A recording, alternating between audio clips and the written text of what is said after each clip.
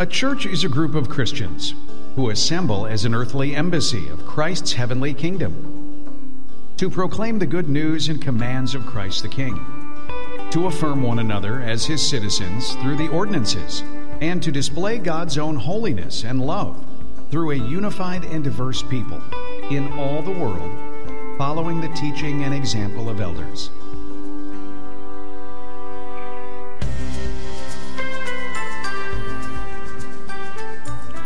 Well, good morning, church. It's a pleasure to have each and every one of you with us. I hope and pray that you're enjoying the elongated Labor Day weekend. And it is my great privilege to open God's Word with you this morning and to talk about God's work in the world. But before I do so, would you join me in a word of prayer? Let's pray together. Father God, we come before you and we thank you that we can be in your place, singing with your people, reading your scriptures, and pointing our lives and attention to you and you alone. Lord, it is truly good to be in your house today, and we are thankful for this incredible opportunity. We thank you for our worship team and leading and guiding us through worship and reminding us that you are so very good to us. Lord, you are doing so much good in our church, and we are thankful for it. I think of our seniors right now who are away on the senior sneak, and Lord, pray for them as they're traveling even now to enjoy a day away, to be with their leaders, to establish this year as the best year of their lives. I pray, Lord, that you would do a great many good things in the lives of our seniors. I pray that they would serve as models to the rest of our student ministries from middle school to high school, Lord, that you would be ever present in their lives. Watch over them, protect them, give them a great time, and Lord, use their leaders and your word to transform them and sanctify them in even greater ways in the days to come. Lord, I also just thank you for this church, and we thank you for what you're doing in and through the people of your church. We pray for the classes that are going on in the other building right now and ask that you would use the leaders and their faithfulness to transform a great many people through your word and by your Spirit. I ask that now, Lord, for those that are here, and I ask that you would continue to do the work that you've done this morning, and that is making us more like yourself and helping us understand the church and the great place that it holds in your heart, and it should hold in our hearts as well. We ask for you to teach through me now, Lord, and ask that we would be changed as a result. In Christ's name we pray. Amen and amen. Well, we kick off a series that we've entitled Rediscover Church.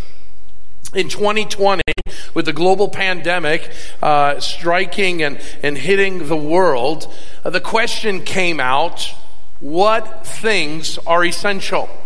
As we sought to understand and know what COVID-19 was all about and how bad it was going to be, the governments around the world said, we need to establish what can continue and what needs to stop. And they used this word essential. What is essential? What is necessary to continue on? And the debate on whether church being essential or not was debated by churches everywhere and by society everywhere. And we began to ask that question, and the problem was that discussion had been going on long before COVID-19 broke out. You see, for Americans, that question about church being essential is something that has been going on for a while, and the results are staggering. In fact, over the 50 years, many people would say that church attendance was an important thing amongst Christ followers, hovering around 70%. But in the last 20 years, the question of whether the church is important or not, essential or not, has fallen on some pretty difficult and hard times. We have dropped from what would be an average of about 70% down to 47% of Americans say that this is an important thing. This is an essential thing. To give you an idea, this drop is so significant that in 40 years, if this trend doesn't change, there won't be a church at all. That should sober us. But we should know and recognize that those statistics tell a grander story. You see, we have fallen into this myth that's not only probably here in America, but all over the world because of globalization, that the church isn't necessary. that I can be a follower of Jesus Christ, I don't need the church. Give me Jesus and keep the church. In fact, one of the most viral spiritual videos on YouTube is a young man who gives a spoken rap or a spoken word where he talks and lauds about his personal relationship with Jesus Christ and his hatred for religion. Anything corporate, anything institutional, you can keep. Just give me Jesus. And we think and we laud that as notable, as right, as uber spiritual. But it's short-sighted. For many of us, we say, I don't need anything more than my relationship with Jesus. Well, let me tell you something. What you're going to hear in the next 9 weeks is that the church is essential and that the church is necessary. And it would be as if saying, Tim, I want to hang out with you. I want to be involved with you. I want to spend time with you. I want to go about living life with you. But here is my one condition. Keep Amanda away from me. You would say, I can't do that. She's my bride. She's my wife. Well, some of us are saying that to Jesus' bride. Jesus, I want you. Jesus, I'll spend time with you. Jesus, I'll interact with you. But just keep your church out of it. Keep your bride away from me. And we have personalized our faith to a level that the Bible is altogether uncomfortable with. And in part, we've said, do I need to go to church? Do I need to participate in church? Do I need to have church as an active part of my life? And the popular cultural notion is, no, you don't need it. It is altogether unessential. And yet this book will tell us over and over again, we're wrong. We are absolutely, positively wrong. And so the campus pastors believe now is a better time than ever for us to rediscover church. To understand the place that the church has in God's eyes and in His heart. And stop thinking that the church is a place that we can take or leave, and understand this is the very thing that Jesus died for. This is the very thing that Jesus is sanctifying today. This is the very thing that we will spend time for all eternity together a part of. We need to rediscover church.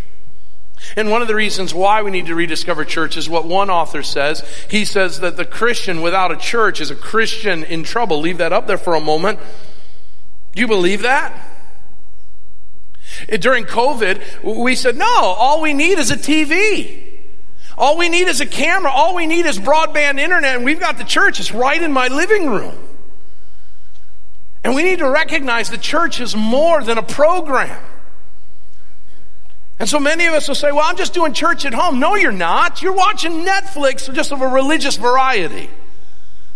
And you better have a good reason as to why you are there and not here. Can it be a valid place for some? Absolutely. We've got a lot of people watching right now, and they're watching online because they can't be here for a variety of valid reasons. But COVID-19 said you can do it in your living room. And here's why. Because we define a church as a place. We define church as a program. And we rarely define it as the people that Jesus said He died for. And so we need to rediscover it. Now, does that mean that without the church you can't be a Christian? Notice, it doesn't say that. It says without a Christian without a church is still a Christian.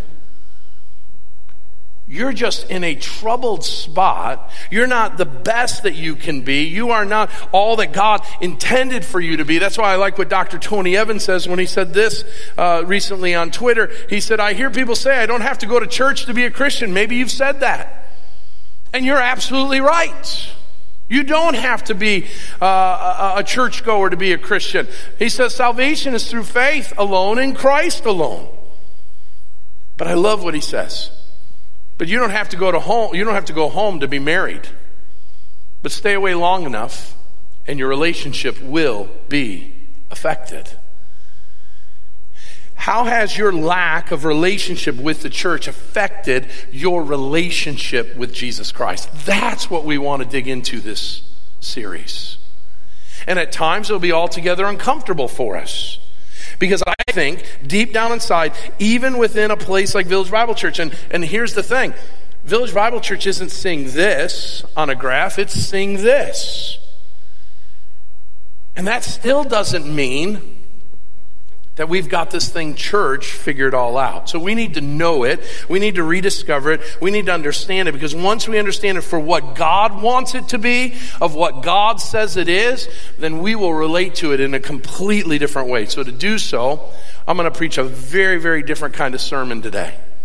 And I need you to grab your pens, I need you to grab your outlines and follow along, because we're going to go on a journey. And we're going to ask this a most fundamental question. What is the church? Have you ever asked that of yourself? What is this church that I'm a part of? When I was a little kid, I was told to put my hands together and say, this is the church. This is the steeple. You open the door, there's all the people. Let's close in prayer. Right? That's all I need to know. But if you define the church as a building, as a place, well, this is a pretty sad place. And you maybe have invited family and friends from other church traditions who leverage the church more as a place than anything else. And they're like, where's the architecture? Why are you bringing coffee into this place? This is a sacred place. Why do you hold things like trivia night in here? This is a sanctuary, a place for worship. Because in our tradition, the church isn't just a place. That doesn't mean this place should be a free-for-all, but it's not just a place. It's not just programs. We don't just come here for the program. That's why I do hold in some sort of tension us simply doing church online. It's not just something you can tune into. You can't just go and it's not a cafeteria where you can say, well, I go to church for what? For the programs, for the singing, for the preaching, and then I leave. It's a place that has programs, yes, but it's a people of which Jesus said, I died for. To understand that, we've got to understand the church and answer the question, what is the church, in 4 ways. Number 1, grammatically. Grammatically. The first mention of the word church is in Matthew 16. I'm going to give you lots of scripture, and I'm going to ask you to write them down, and I want you to look at them. I want you to know where these passages of scripture are from. Matthew 16 is the first mention of the church in the New Testament. Jesus says this, who do people say that I am? The disciples say, some say John the Baptist, others say Jeremiah or one of the prophets. And Jesus turns and he says, well, who do you say that I am? And after a little bit of silence, Peter speaks up on behalf of the disciples and he says, you are the Christ, you are the Son of the living God. This is the right answer. Ding, ding, ding, ding, ding. What do we got for him, Bob? Jesus turns and says, Peter, you are Peter. And upon this rock, I'm going to build my church. Now, what in the world was Jesus talking about? First time he ever mentions this, first time it's ever written in the scriptures. What does he mean? Well, the word he uses is a very generic word. Ekklesia. Ekklesia is an assembly of people gathered together. So when the disciples hear this, I'm going to build an assembly of people who are gathered together. You know what Jesus is talking about? The disciples, I have no idea. He's bringing a group together. The word ekklesia was a generic word that was used for any gathering of people that were gathered for a purpose. We see ekklesias at Wrigley Fields, at Guaranteed Rate Park. We see them at the United Center. We see ekklesias at the movie theater. We see it at the concert venue. A gathered people who are gathered together. Now, it's not just any mass of people, but we see an ekklesia even when we go to the Aldi or Jewel. We see an ekklesia when we go to our local restaurants. Well, why if a group of people isn't an ecclesia, but all those places are? And here's the reason why. If you can merge or connect those people to a single purpose, you've got an ecclesia. So, the people that are guaranteed rate in Wrigley Field, they are a ecclesia for baseball. When you go to the movies, they're an ecclesia for a movie. When they're at a restaurant, it's an ecclesia of a food variety. The church is a group of people who are gathered for the intended purpose of worshiping Jesus. We're going to get to a greater definition in a moment, but that's a useful one. Jesus says, I'm going to build a gathered people who live for me, who worship me, who love me, who live like me. Now, there's two types of ecclesias in the church. There is the invisible ecclesia. That is the church that only God sees. You and I can't see this. This is the church that will reside for all eternity in heaven. In this church, everybody's saved. In this church, Jesus is the only pastor. In this church, there are no denominations. In this church, there is one membership roll. The book of Revelation says, and if anyone's name is not written in the Lamb's book of life, they'll be cast into the lake of fire. This church involves living and dead. The Apostle Paul and Peter, James and John are a part of this church. And every faithful individual all throughout time is a part of this church. And you and I today, if we are true followers of Jesus Christ, are a part of this church. This is the church that God sees. But there's another church. That is the visible church, the visible ecclesia. And we're representing that right now. This is the church that we see. We are a small depiction of the visible church. Now, the problem with the visible church is that it's a little uglier than the invisible church. It's got problems. It's got warts. It's got all kinds of issues. This is the kind of church that you see on Facebook. People say, I don't want nothing to do with the church. It's so full of hypocrites. There's probably some truth to that because it's filled with sinners. And this church is the church that we see. And here's the thing. Membership in this church doesn't guarantee you're a believer. Why? Because you can lie. And we won't know. I am here to tell you right now, of the 350 some members that we have in Village Bible Church, not including attenders, but just the members who have signed on the line and said, I'm a follower of Jesus, I'm going to tell you right now, with almost 100% assurity, I bet you not all of them are going to heaven.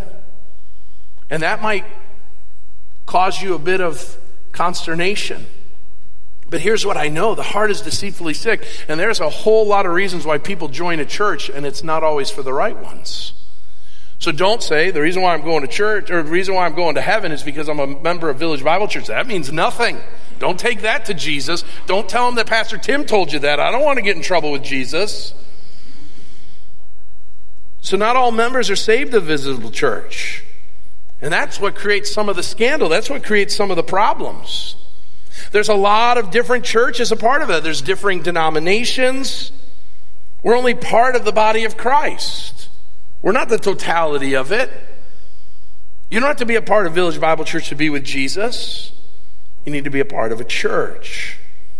Knowing the difference is altogether important. Now, the Bible speaks of both. In Matthew 16, the Bible says, I will build my church and the gates of hell shall not prevail against it. If we take the visible church, the visible ecclesia, as that being the church that Jesus is talking about, every time a church closes for any reason, we make Jesus a liar. Because the devil has prevailed against it. The church was up and going, and now it's closed. It lost. What Jesus is saying is, I'm building this church, and this church, these people that I've saved, who I will sanctify and one day glorify, the gates of hell will never advance on that.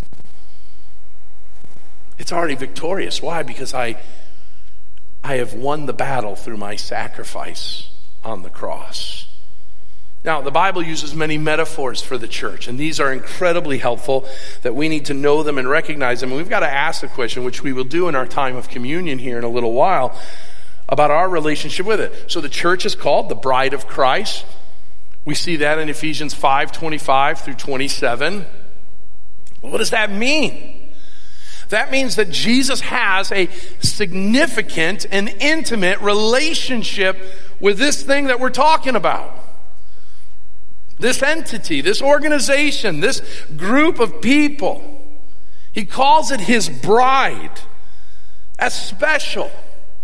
What he's doing for her, how he's caring for her. For those of us who are married, this is the most significant of relationships that we have. And Jesus is saying, my most significant relationship that I have in the cosmos is with the church. He calls us the flock of God. And this speaks about his oversight of us, his care for us. This speaks of who we are. We are sheep. And without a shepherd, we are lost and harassed and helpless. He speaks of this in 1 Peter chapter 5, verses 2 and 3.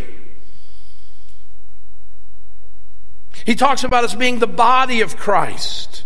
1 Corinthians chapter 12, verse 27. This speaks of our interconnectivity to the church. See, a lot of us have this notion, I'm fine without the church. I don't need to be a part of the church. I can show up every once in a while and just keep a peripheral connection to the church. That's like the thumb saying, I'm fine by myself. Well, what good's a thumb without a nervous system? What good is the thumb without a brain directing it? What good is a thumb without a hand? What good is a thumb without an arm? What good is a thumb without the rest of the body? It's of no value. But when it is connected, it has great value. It's the family of God. This speaks of the commitment that God has to us. The forgiveness and love that he extends to us. Parents, you know this better than anybody does. The love we have for our children, the forbearance we have for our children, the things that we'll do for our children. And Jesus says, this is who you are. You're a part of this church. He calls us the house of God in 1 Timothy chapter 3, verse 15. And this speaks again of the difference of who we are, like the body. There are different rooms in the house for different uses. And just like that, we're being built together, rooms of a house being built up into one house. But really what this is talking about is the process. Jesus is building this house, one brick upon another. And when this house is built, he will usher in eternity for us to enjoy what he's created, the church. Do you see how we have dumbed this thing down? To a place and a moment that we attend on any random Sunday when nothing else is going on, when I have no other better options, that I position my church. I was asked this week, what's going to happen to church attendance when Bears season start next week? Are you kidding me? That's how we determine our church involvement? We've missed the boat. This is what Christ died for. Well, the kids have this, or I've got that, or it's a long weekend. And does that mean we got to be here every Sunday? No, there's things going on. I get it. But is our priority something more than just a place that if nothing else is going on, well, I guess let's go to church.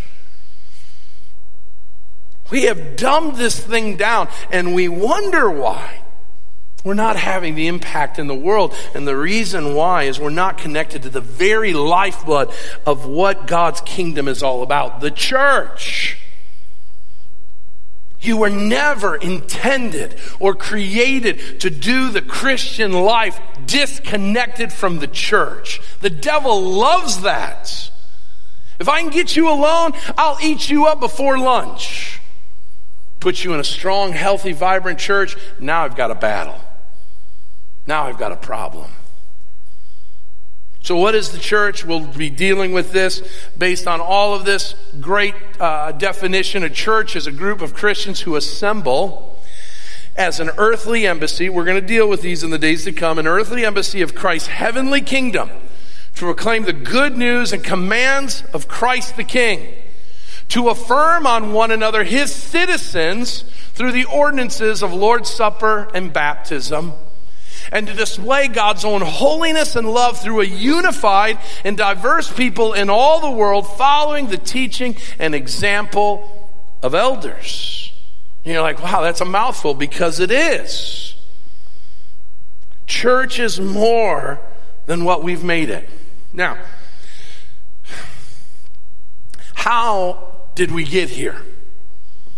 Because we know how it started. Acts chapter 2, day of Pentecost, the church grows and is started by the Holy Spirit. And then we fast forward to 2023, and we're here in Sugar Grove at Village Bible Church. How did we get here? Now that we understand it grammatically, now we have to look at it historically. Historically. And we need to understand that we didn't just show up here. How did we get here? What's our family tree? How has this church functioned after Jesus Christ ascended to heaven? It can be broke up into 4 divisions. I'm going to do this quickly. 2,000 years in the next about 8 minutes. So follow along, write this down. The first time or era we have in the church is what we call the post-apostolic time. That really is from 33 AD to 6th century. And what we have in that time, and we'll move quickly, and I'm going to paint it with a broad brush, we have the death of the last disciple, John. He dies around 90 AD, about 60 to 70 years after the ascension of Jesus. What happens after that? Who takes over the reign? Because now we no longer have a person who is an eyewitness of Jesus. As John said, we saw him, we touched him, we heard from him, and we've taken what we've heard from him and we tell you. That's what he says in the beginning of 1 John. Well, what happens when there's nobody who's heard audibly from Jesus, who has seen Jesus, who is a part of Jesus' inner circle? Who takes over? We call these people the early church fathers. And these individuals that took over the church were the disciples of the disciples. Most notably, the one that I will share about is a guy by the name of Ignatius. We name schools after him. There's churches named after him. He is about as close to Jesus as anybody who wasn't a part of the disciples. And what I mean by that is he was a disciple of the disciple John. And John gives him, per Ignatius's words, the job of going and making sure there are pastors in all of these churches. Make sure that each church has a pastor and they know all that we've taught you and told you, and make sure the people keep doing those things. And so he does. And he puts these guys in, we call them bishops, guys like Tertullian, Polycarp, Justin Martyr, all of these individuals. Now you want to learn more about these guys. Many of these people's lives are written in the book, Fox's Book of Martyrs. And they tell the story that these men and women, like their mentors, the disciples, would preach the gospel to the point of death. One of the greatest stories of all time is the story of Polycarp. Man, read that story. Impressive. Impressive. That is an old ancient man in the Colosseum is going to be fed to the lions. And he professes Christ. Pretty amazing stuff. Now, during this time, there's no published Bibles. There's no ability to write on paper. Okay, here's your church constitution. Here's what you do. So what they did was they came up with verbal or oral traditions and creeds. The first one being the Didache. That's Didache. The Didache was written at the end of the 1st century, probably around 125 AD, and it's a church manual. You can read it today. Go to the internet, type that in, you'll read it, and it'll say, this is what the people of the church do. Gather on Sundays, take an offering, preach the word, sing songs, recite scripture, baptize people, celebrate communion, fellowship together, give announcements so the people of God know what's going on. Listen, you wonder why church is boring? Because it does the same thing for the last 2,000 years. We're doing the same thing. But people would say, what do you believe? You're a Christian. What do you believe? You didn't say, well, go to the website. There was no website. And so confessions were given, or creeds were given. And so they would say this: I believe in God the Father, almighty maker of heaven and earth, and Jesus Christ, his only Son, who was conceived by the Holy Spirit, born of the Virgin Mary, the Apostles' Creed. That happens around 200 years after Jesus' ascension. And it becomes the standard bearer of what we believe a Christian to believe. So when you say, I'm a Christian, I'm a believer of these things. Then around 300 AD, something amazing happens. The emperor over the Roman Empire, Constantine, has a dream that Jesus appears to him. Now remember, prior to this, to be a follower of Jesus is to be outlawed. We're putting you to the lions in the Colosseum. You're being persecuted. But the king, the emperor, has a dream, and he converts to Christianity. So the Christians go from being the outcast to being the state church. This is the beginning of all of the cathedrals and all of the basilicas and all of this. The church, its architecture, all of that becomes it because the king becomes enamored with Jesus. And the king says, all right, I want to know fully what this Christianity is all about. So he calls for a meeting of pastors. They meet in a city called Nicaea. And in 324, the job of all the pastors is to get together and to come to some unified belief about what Christianity is. And so they do. And the first thing they do is they determine what books are in the Bible. Some of you thought this thing just fell from heaven. And in 324, they say, okay, which books of the Bible? Now, the 39 of the Old Testament was already codified as the Jewish scripture, so there was no question about that, but the New Testament. And so they start asking questions. Well, which ones did Peter and James talk about? What about John? What did the disciples say were the scriptures? And they started going through, and there was debate, and they agreed upon the 27 books of the New Testament. They also agreed on who Jesus was, that he was 100% God and 100% man. They also, for the first time, articulated what we know to be the Trinity. Now, it's baked in the scriptures, but they articulated it and said that it was a non-negotiable. Now, for a lot of us, we're like, I had no idea. And in many ways, these guys aren't disciples. These guys aren't fully authoritative, but they're kind of like our framers of our Constitution and our democracy. Man, we're indebted to them. They weren't perfect by any stretch of the imagination. They said sometimes some really dumb stuff. But man, we would be lost as a church without them. And so we need to understand this. Now we get to the second one, and I'm already 8 minutes in, so I got to move faster here, so we'll be done by 4 o'clock. And that is the Roman Catholics from 6th century on. Now, Roman Catholics right away, if someone's here who's a Roman Catholic or someone's watching online, oh, wait a minute, Badal, wait a minute. We go back to Peter. Matthew chapter 16, Jesus says, and you are Peter, and upon Peter, the rock, I'm going to build my church, and the gates of hell shall not prevail against it. And so what they say is Jesus built his church not on Peter's confession, but on Peter the person. And because of that, Peter becomes the first of the popes. So Peter now becomes the leader of the church, and he becomes what will become the papacy. And so Roman Catholics will have for you, from Pope Francis today, Pope Francis, Pope Benedict, Pope John II, and they will go all the way back to the 1st century to Peter, and they'll say, here are all our popes. We are the church. The problem with that is church history doesn't give that picture at all. In fact, church history says that while there was a leader of the church, it was nothing like we see in the papacy today. And that's because a guy by the name of Pope Gregory the Great in the 6th century comes to power. And he begins a bunch of things that we know of as modern day Catholicism, the beginning of the Mass. So the Mass is significant. People say, well, I go to church, well, I go to Mass. It's the same thing. No, it's not. The Mass is the re-sacrificing of Jesus on the cross through the communion elements.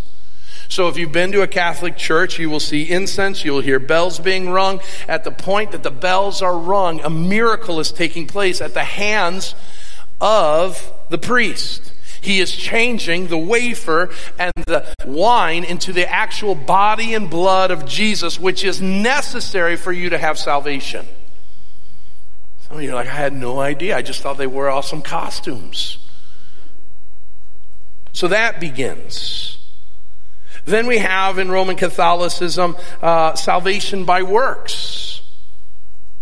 That it's not by faith. It's not by grace. It is that you work and you do certain things and certain sacraments that the church offers to you and you can be saved.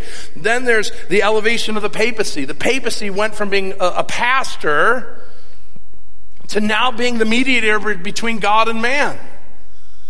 To being one who is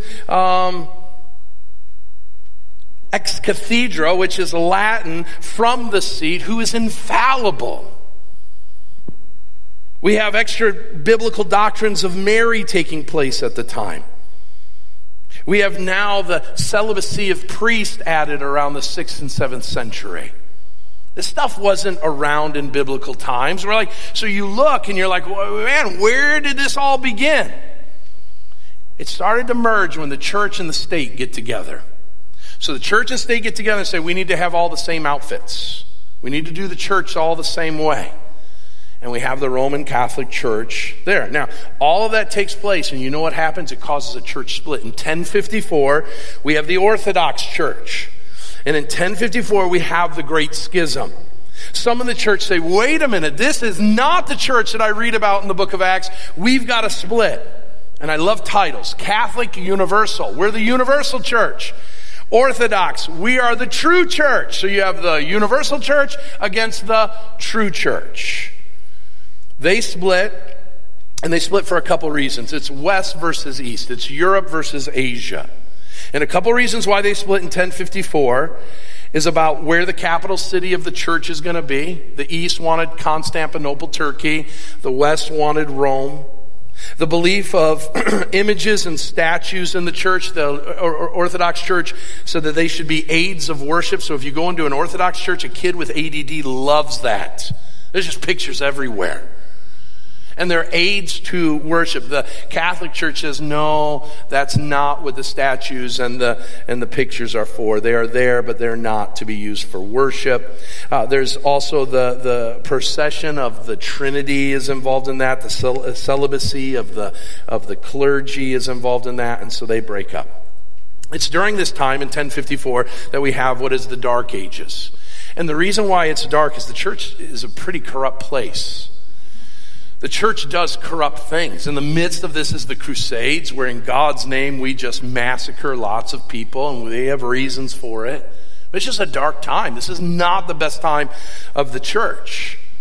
And the church continues to grow. It gets richer, it gets more powerful, and it gets more lax in its beliefs. Till about the 15th, 16th century. And there's this guy in Germany, a Catholic named Martin Luther, and he is pastoring his own local church. He's preaching to his people. He's full-fledged Catholic. But he sees a lot of things in the church that he's altogether unhappy about. He makes a pilgrimage to Rome and he sees priests with prostitutes. And he sees money all over the place. And he says, man, this is not the church that I thought it was. But he says, I'm faithful. I'm not going to be Orthodox. It's the only church in town. This is what I'm going to do. And so he continues preaching and reading his Bible and preaching away. And then a guy comes to his town. A guy that's been assigned to go through all of Europe on behalf of the Pope. The Pope sends this guy. His name is Johann Tetzel.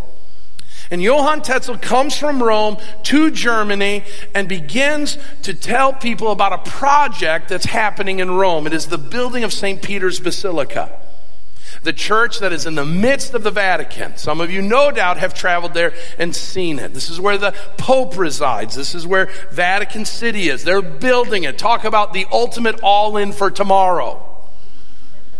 And they need all the church, all hands on deck. We need to raise money. And Tetzel's job is to go city to city and raise funds. And that's exactly what he does. And he comes up with a masterful plan to do so with the permission of the Pope. And that is, Tetzel is told that if you give, this is from the Pope, if you give money to the building of St. Peter's Basilica, the Pope will shorten the stay of your dead relative's stay in purgatory. Sounds like a deal. Where do I sign up? Tetzel puts on a play in every city where he goes, and people on both sides of it say the play was incredible. And here why it was incredible. It scared the daylights out of people. In fact, it was said of both secular, Catholic, and Protestant historians that people literally would find themselves vomiting by watching what transpired. And the reason is they would show this group of people who lived and then died and went to purgatory, and that their souls were on fire. They were experiencing just intolerable pain and suffering.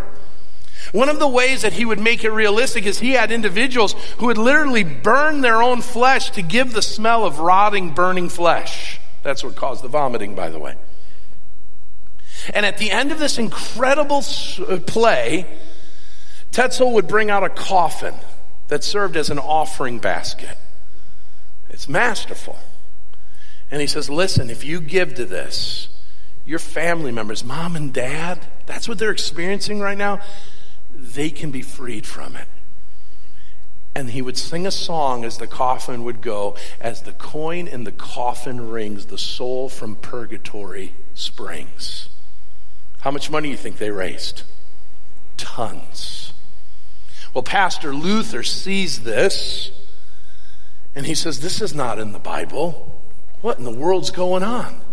And so he takes 95 concerns that he has, he nails it to the door of Wittenberg Church, and one of the arguments is this, it's masterful. Martin Luther, brilliant guy. A little brash at times, kind of like your pastor, but way more brilliant than your pastors. He says this to the Pope. Nobody's ever talked back to the Pope. And he says to the Pope, Pope, if you really have this power to shorten or alleviate people's time in purgatory, he says, I got two questions for you. Number one, why not give it to everybody? And number two, why do you charge for it? Beautiful. Drop the mic. I'm a Protestant already. And with that, the Catholic Church unloads all kinds of pain and sorrow onto Martin Luther, seeking to kill him, to judge him. They call him a heretic. And a war breaks out. A war that would last for 30 years, first of all, and then another 100 years after that. Because all of Europe is turned upside down. And the work of the Reformation would go on for 300 years. It would make its way into colonial America. In fact, America would be founded, listen to me, as a Protestant country. The Pilgrims came to get away from the state church, so they could have their own little place, their own little group where they could be. That's what Plymouth Rock was all about. And so where in all of this do we get to Village Bible Church, to the present? Well, we're not Lutheran, so we have a problem with Luther. We like a lot of what Luther says. We're not Presbyterian. We don't agree with everything John Calvin came up with. We're not Methodist. We don't agree with everything John Wesley came up with. So who's our guy? You'll love our guy. His name's Ulrich Zwingli. You don't even know that guy. And he's your guy. You can't even spell his name. Where do you go? I go to Village Zwingli Church. Really? What's the logo look like for that? Zwingli said, I agree with you, Luther, on everything you say, but here's my problem. I got two problems with you. Number one, unlike you, I don't see anywhere where an infant is baptized. So I got a problem with baptism. The only thing I see is people believe and are baptized, believe and baptized, believe and baptized. The second thing is Luther, you're way too close with the Catholics on communion. I believe that communion is a memorial, not the actual body and blood, but a memorial. It's a symbol. Just as Jesus said he's the vine and branches doesn't mean he's a vine. Just because he says he's a door doesn't mean he's a door. Just because he says he's a shepherd doesn't mean he's an actual shepherd. So when he says, this is my body, he's speaking symbolically. There's real differences to where we're at. Of which Luther says to Zwingli, you're a heretic, get out of my sight. And Zwingli starts what is called the Anabaptist movement. It's the first mention of Baptists, and here's the reason why. We baptize differently. We baptize differently. So maybe you're new to this church, you're like, why aren't you baptizing the babies? Because the Bible, we want to focus in on what the Bible says, and the Bible seems to say that believers are baptized, not babies. Now, there's a whole lot more there. I don't have time right now. We'll talk about this when we talk about the ordinances, but it's a big deal. These things are important. You're like, I'm here because I like the music. I'm here because I like the carpeting. I'm here because I like the preacher. But there's a whole lot of reasons why we are who we are today. So our closest affiliations, we're Baptist. We're Baptist. And here's why. You look at this acronym. I got to move quicker because Monica is going to revolt here in about 2 minutes. Amen. Thank you. I figured you were in here, so I'm on borrowed time. So Baptist, we believe in biblical authority. We don't have a pope. Who's our pope? The Word of God. Okay? We believe in the autonomy of the local church. We are not a part of a magisterium. We are our own authority. There's good and bad that come with that. Okay? But we own our own destiny. As long as we follow the scriptures and do what God says, we have freedom. This is the priesthood of every believer. There's not clergy and laity. There are certain things in the Roman Catholic Church that only the priest can do. Listen, I can't do anything you can't do. There's nothing special about me. That's different than us in Roman Catholicism. We believe in 2 ordinances, not a bunch of sacraments. We believe in baptism and the Lord's Supper. Roman Catholicism believes in a lot of other different things. We believe in individual soul liberty, meaning the Holy Spirit's in you. You don't need me to tell you what to do. You don't need me to absolve you of your sins. You have freedom to do that, for there is one mediator between God and man, the person Jesus Christ. We believe in a saved, baptized church membership.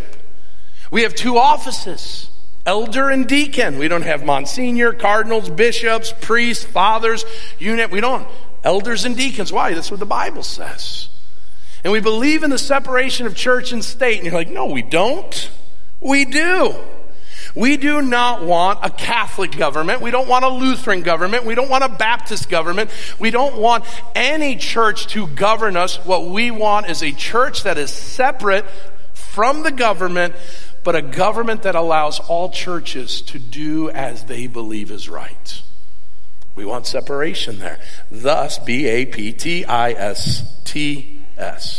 We're Baptist in name only. Okay? Because we're not associated. Our name doesn't have that. So how are we organizationally to function? Write these down. We're going to talk about these in the days to come. We are here for these reasons. We follow the same Lord. We pursue the same way of life. We submit to the same qualified leaders. And we partner together as laborers. And here's why. Because the Bible tells us that's how we are to function. So that leads us to our final point, and that's biblically. Why do we do it this way? Because the Bible tells us so.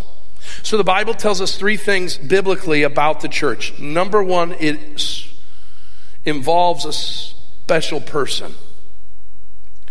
Jesus says this in Matthew 16. I will build, help me out. Give me that little word there before church. Not yours. Not mine. His church. Folks, understand this. This is not about you. So you judge a church. Did they sing the songs I wanted? Did they talk about the things that I wanted? Did they engage the things that I wanted? Did the place look like I wanted it to? Did it serve the coffee I wanted it to serve? Did they park me where I wanted to park? Listen to me. The church isn't about you. It's not about me. It is altogether about Jesus, beginning, end, and middle of the story. It's all about him. Make it about him. Always make it about him. I am here, Jesus, because of you. And if that guy up front doesn't preach about you, I'm out. If they stop singing about you, I'm out. But we determine where we're going to go to church based on times, based on preferences. It's all about Jesus. This is his church. It's his secret plan to change the world. All throughout the Old Testament, he was gearing us up for the beginning of the church. In Ephesians 3:10, it says that the manifold wisdom of God is being made known to all creation, angels, demons, and human beings. How? How does the cosmos know about Jesus? The answer is the church. You cannot have a relationship with Jesus without the church. Why? Because the church is who made the world know that Jesus is needed. You cannot separate that. The church is the way God is revealing himself. God uses creation to do it, and now he uses it through the church. And so that means our specific purpose is to make much of Jesus. How will the world know? By the church being the church. By the church doing what the church needs to do. And that means we lock arms together with people and we say, will you join me in this journey of following Jesus? And as we do that, Jesus says, it is the last great hope of the world. We're it. There's no plan B. Jesus has given the job of the church to change lives. So, as the worship team comes up and as we close our time, surrounding ourselves around the table, what in the world would we think about in communion? The answer is, what is my relationship with this church? And what I mean by this church, I'm not meaning Village Bible Church per se, but this church that we've now heard about, that Jesus died for. What's my relationship with the family of God? What's my relationship with the body of Christ? What's my relationship with the household of God? What's my relationship with the bride of Christ? What is my relationship with the flock of God that Jesus laid his life down for? Is it just a place I go? Is it a place I date? Or is it a relationship that I have, that I love this church and I love the people that fill the church to the same extent that Jesus does? That should be our passion. And so with the time we have left and the couple moments we have of quiet meditation, let me ask you, do you love this church to the extent that Jesus does? Are you even close to that? If not, what's keeping you from it? Take some time and ask for forgiveness that we've made the church what it was never intended to be.